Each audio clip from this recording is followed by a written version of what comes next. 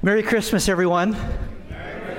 Glad you're here. I just want to thank you for giving an hour of what's a really special day, just to be here to celebrate together Jesus, what it means for him to be born into the world, what it means for us, and we're going to celebrate that together.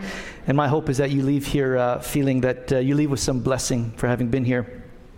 For those of you who don't know me, my name is Rusty, and I'm lead pastor here at the church. What you saw there was a commercial maybe you've seen before. It was released a few years ago, but it actually depicts a true event that happened, which was called the Christmas Truce of 1914. Happened during World War I, which was a terrible war. They talk about World War I as if it was the most terrible war because that was trench warfare, people fighting just meters from one another. It was a terrible war. 1914 was a terrible year. History tells us that it rained almost every day. Except on Christmas Eve, 1914, the rain stopped. And the sun came out, and those wet trenches full of water drained. And it improved people's spirits a little bit. And the German troops decided to dress these little trees tannenbaums, and they put them on the top of the parapets, the trenches. And the English troops saw this and thought, of course, they were planning an attack. That's what this meant. And then they heard the murmur, some sound, and realized that what they were hearing was Stille Nacht, Silent Night, sung in German, coming from the German trenches. And so they decided that they were going to counter that by singing Silent Night of their own. And they tried to drown out the Germans. And as they were going back and forth, finally, they started to sing in a united way, Silent Night. And after that, Good King Wenceslas and more carols, until finally someone had the bravery to get up out of the trenches and approach the other side. And history tells us that actually an officer of the German army and an officer of the English army left their trenches and met in no man's land by the wire in the middle, where there were just countless dead bodies strewn. And there in no man's land, they shook hands and they agreed that for one day there would be no shooting. There would be no killing on Christmas Day. They decided to lay down arms for Christmas, which was the next day. And so the troops that night in those trenches, they just had a sublime quiet rest like they hadn't had. No sound of bombs or bullets. They woke up the next morning, Christmas Day, and they left their trenches and they joined one another. They found their dead and they buried their dead, the English and the German, in common graves. And they had a common service and a common mass there to celebrate Christmas. And games of soccer broke out. In fact, the Scottish Highlanders approached a group of Bavarians to play a game, and the Bavarians just died laughing every time the kilts flew up on the Scottish Highlanders as they were playing games of soccer together there in no man's land. And for that one day that there was peace. They swapped gifts. History tells us that a British officer gave his scarf to the German officer, and the German officer wanted to return the kind, but he didn't have a gift on him, so he sent one of his troops back to go get the gloves, the fur gloves that his wife had sent him for Christmas, and he fetched those and gave them as a Christmas gift to the English officer. For this one day, there seemed to be peace, and yet even at that time, there were people that were taking note of the defenses, the trenches of the other side. And during that day, they were repairing their damaged trenches for the following day, because at the end of Christmas Day 1914, certain sectors, the officers of these opposing sides met, and the truce came to an end. They shook hands, they lifted their revolvers in the sky, and they fired a shot, which meant the war is back on. And they went back to their sides and they kept fighting for a few more years. Millions of more people would die in World War I, a terrible war. But for one day there seemed to be peace on Christmas Day. I heard the definition of peace given as this. Peace is that glorious moment of history when everybody stops to reload. Sometimes that's what peace feels like. just not really peace, because true peace is lasting peace. But peace that doesn't last isn't really peace. That's more of like a pause. That's more like a pause in the battle. It's not really peace. Sometimes that's what Christmas feels like for me anyway. I mean, I love Christmas. What about you? Like, I'm one of those guys, September, the Kenny G Christmas album, it's time. I love putting up that tree in November. I just love Christmas season, everything that comes with it. I love all the gifts, that not so much the giving, but the getting, primarily for myself. I just love everything about it. I look forward to Christmas. And yet, I don't know if you're like me, but even as you look forward to Christmas, there's a bit of sadness there at the same time, because you know it's going to end, right? Like on December 26th, the tree's going to be bare underneath, and all you're going to have is wrapping paper to discard, right? And it's all over, and you're already anticipating having to take all the decorations down and pack them up, and life goes back to normal. And then even worse, in mid-January, you get the credit card statement, right? Which is the worst day of all. So, I mean, even as you celebrate and look forward to it, it's kind of tinged with this sadness that you know it's going to come to an end. It's not so much peace, but maybe more of a pause, because true peace lasts. It doesn't end. Sometimes I think what we consider our Christmas peace is more just a Christmas pause.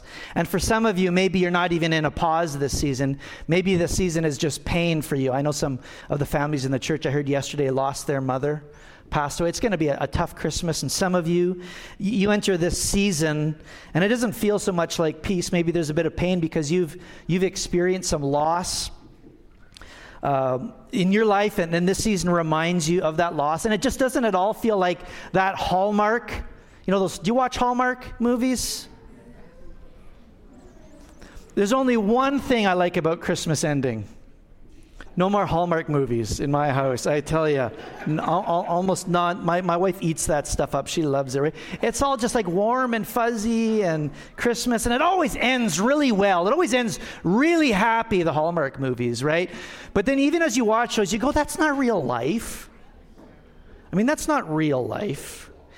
And as great as Christmas is, Christmas comes to an end, and then we just keep on going. And maybe sometimes we wonder if peace is even something we can really have. Like true lasting peace is something that we can really have in life. I wonder if that's why they put those initials on gravestones, R.I.P. What does that stand for? Rest in peace. Kind of depressing, isn't it? The time when you actually find peace, when you can find a resting place, is the time, like when you die. And you wonder, is there the ability to have R.I.P. in life and not just in death? Can you experience R.I.P. in life, a resting place? The prophecy that we find in the book of Isaiah chapter 11 that Ethan just read here a few minutes ago, told of one that God would send into the world, a child. And this child, among other things, was going to create a resting place that would be glorious, the prophecy says. Wasn't talking about like this guy's grave. His resting place is going to be glorious. Talking about he's going to create a place of true rest, of glorious rest. This one whom God will send. The prophecies that we have in the Old Testament, which speak of God sending this Savior into the world, and there are many of these prophecies that God gives over a period of hundreds of years that we now find fulfilled in Jesus. They all speak about this one whom God would send with kind of a common theme. And what you see throughout these prophecies that God gives is that when this child comes, he's going to bring peace. Peace. And so in Isaiah 11, which we heard a few minutes ago, it talked about when he comes, the wolf is going to lie down with the lamb. Like, when you ever seen that happen? That's not natural peace. That's unnatural, supernatural peace that's going to come with the coming of this one whom God would send. The wolf is going to lie down with the lamb. If you've been with us over these last number of weeks, on Sunday mornings, we've been going through a series called Above All Names. We're looking at the names that are given to this child that is to come, that we find in Isaiah 9, verse 6. This is given and written 700 years before the birth of Christ. It says this: "For unto us a child is born, to us a son is given, and the government will be on his shoulders, and he will be called," and then we have these 4 names. This child who's to come is going to be called Wonderful Counselor, and Mighty God, and Everlasting Father, and Prince of, say it, Peace. You like that? I love that word. We all yearn for that, don't we? Peace. Not a pause. We yearn for peace that lasts. This child will be a prince of peace, we're told. Micah chapter 5, Caleb read that a few minutes ago. "Out of you, Bethlehem, you, this little list of towns, is going to come one whom God will send. And he will be our peace," it says. And so we find this theme over and over again, that with the coming of this child comes peace. And so you know how the story goes. On a hillside about, well, let's say roughly 2019 years ago. On a hillside just outside of Bethlehem, it's late one night, it's dark, and these shepherds are doing what shepherds do, huddled beside a fire, trying to keep warm at night. And all of a sudden, this host of angels appears to these shepherds and delivers this news that tonight a child has been born in the town of Bethlehem. A Savior has been born to you. He is Christ the Lord. And then we're told that these angel choir appears and starts singing, "Glory to God in the highest, and on earth," do you know how it goes? "And on earth, peace to those on whom his favor rests." The angels say to the shepherds, "Today the Prince of Peace has come." Now you'll notice the angels didn't say peace on earth. You might see that, in the window at Walmart. The Outlet Mall in Kenniston, right? Peace on earth. The angels didn't promise peace on earth. It's not what they said. They didn't say peace on earth. They said, "And on earth, peace to those on whom God's favor rests." You see, what they're saying is that peace isn't on the earth. Peace is inside. Peace is inside certain people on the earth. Peace begins on the inside. That's where peace always begins. Before peace ever happens on the outside, peace always has to begin on the inside. And if there's not peace on the outside due to war or relational conflict or whatever it is, that's because there isn't peace on the inside, because peace always begins in here. Peace always begins in the heart, and then it flows to the outside. Thomas Merton was talking about this. Thomas Merton, a great philosopher and author, he said, "We're not at peace with others because we're not at peace with ourselves." We're not at peace with others because we're not at peace with ourselves. Now, that word peace is just way bigger than what we normally think it means. Peace isn't just to not fight. I mean, that word in the Hebrew, peace, is the word shalom. Now, some of you heard of that word today. It's still the way that Jews might greet one another.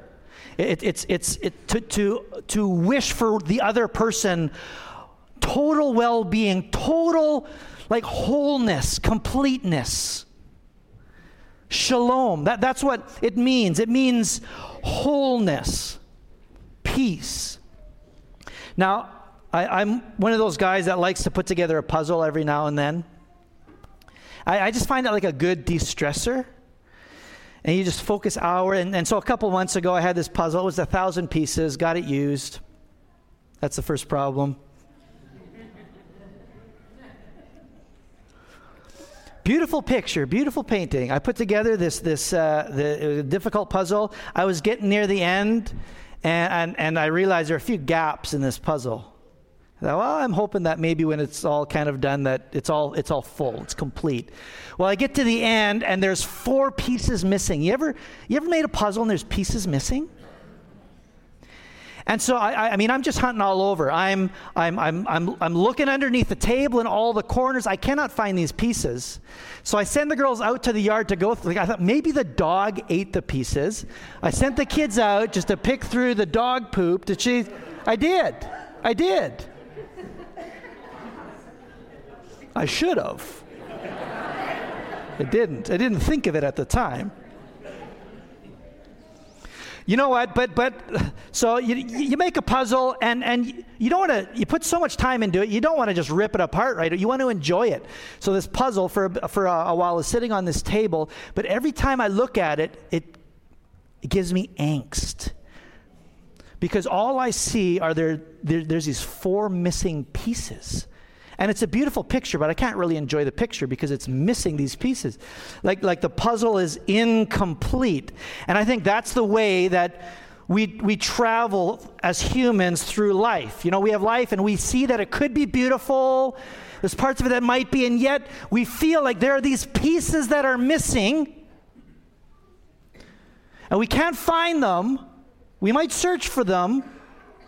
But we lack wholeness, and these pieces keep staring us in the face, these voids, these holes in here, right? And that takes all sorts of different forms. You know, maybe we just have this nagging sense that we are not all that we could be or should be, and we carry around just some guilt or this shame or whatever because we feel like somehow we have fallen short of what we ought to be or could be. There's this hole that we feel, right?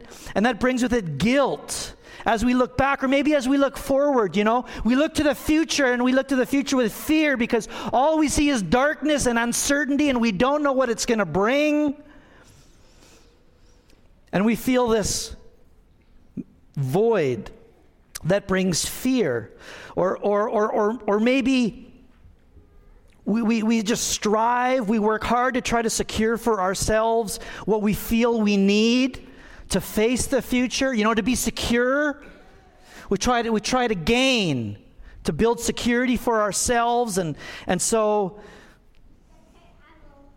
we're greedy because we want security.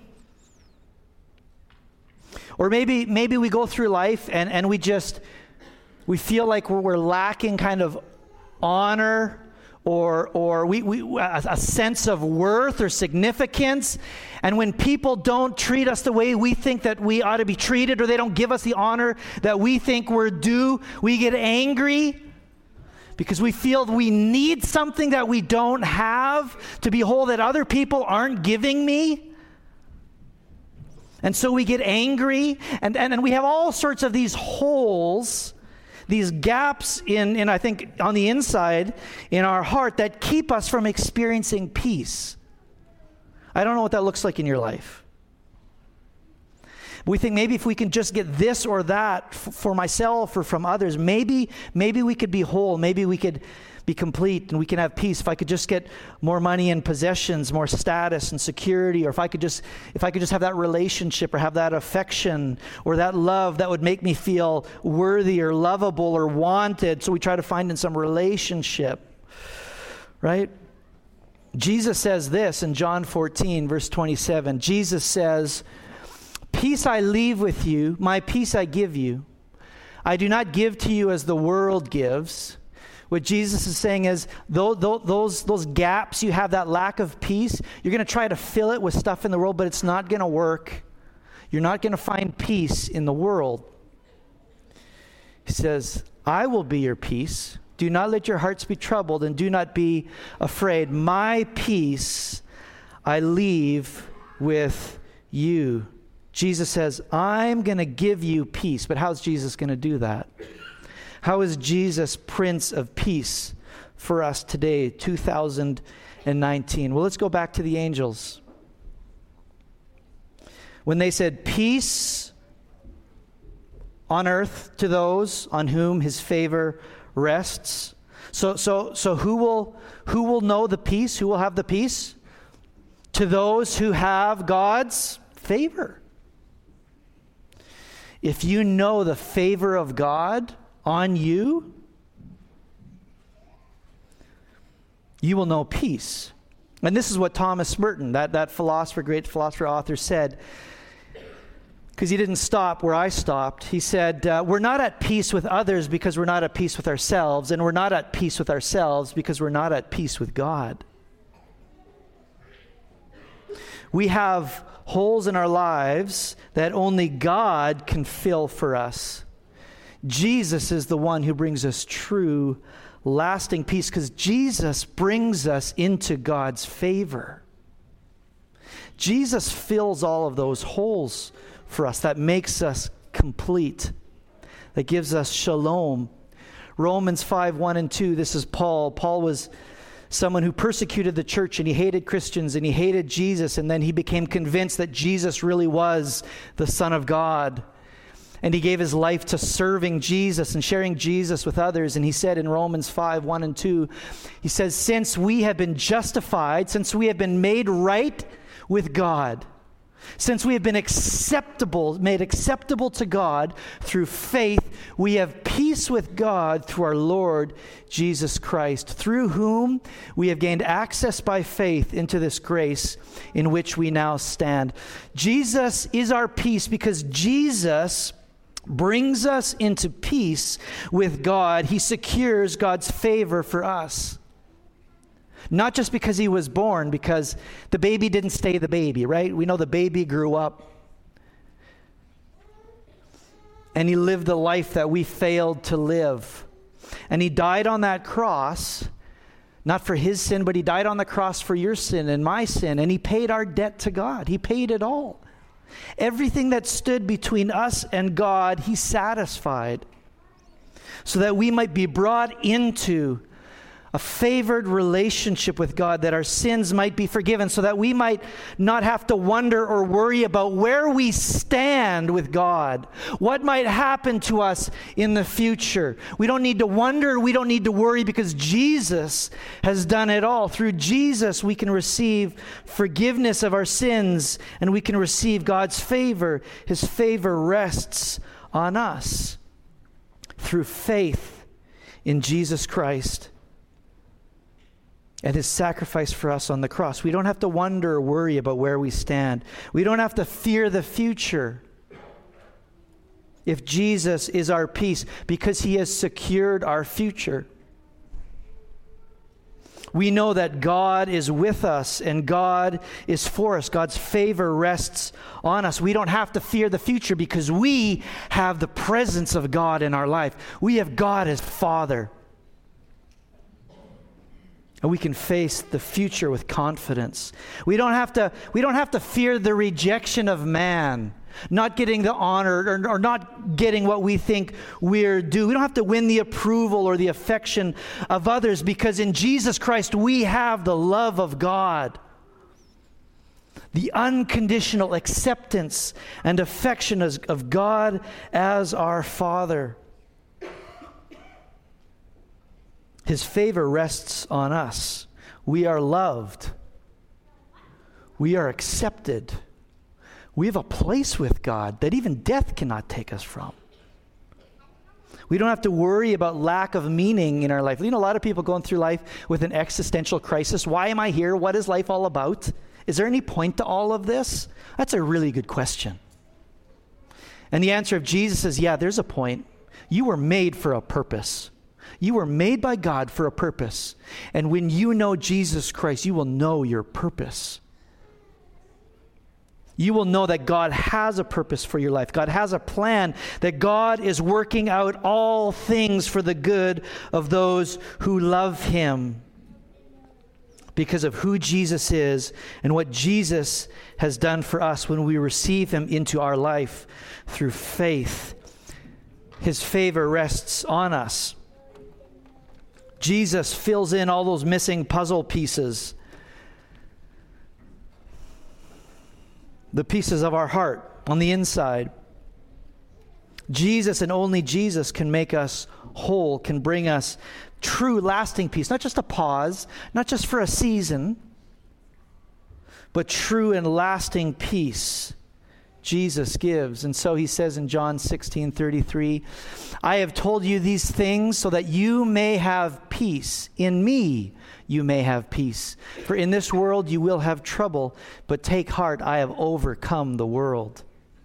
Friends, Jesus promises two things there. He promises trouble. In this world you will have trouble. You're going to have trials. You're going to have loss. You're going to have challenges. You're going to have hurts. Tough things are going to happen. It's going to happen. That's life. In this world you will have trouble. But then he gives a greater promise. But take heart. I will be your peace. I have overcome the world. I have overcome the guilt of your sin. I've overcome the power of your death. I bring you into a relationship with God where you have a life that's unending. You know you have the presence of God. You know that God has a purpose for your life. I have come that you might have whole, in spite of all the challenges and the troubles of life, you might have peace in all of it. In all of it. Because this is the point. Peace isn't a place or a position in life. Peace is a person. When we hear that this child that is to come is the Prince of Peace, what we're supposed to hear is peace isn't just a place to be in life. It's not a position. It's not a set of circumstances. Peace is a person. The person of Jesus Christ. And when we receive Jesus Christ through faith as Lord and Savior in our life, we receive peace. We are made whole. All those gaps are filled, and we can be complete. Peace he gives to us.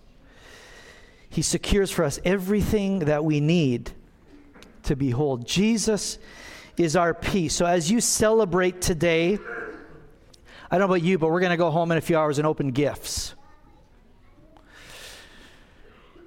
And that's all great. But as you do that, as you go through the rest of this Christmas season, all the fun and the festivities and the family and the friends and all the gifts, just remember that God has given you, God offers you the greatest gift.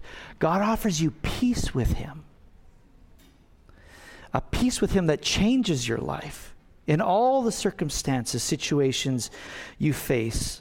God has given you his peace because Jesus gives us God's favor. That is the greatest gift, the gift of God's favor, which we celebrate tonight as we celebrate the birth of Jesus, Prince of Peace.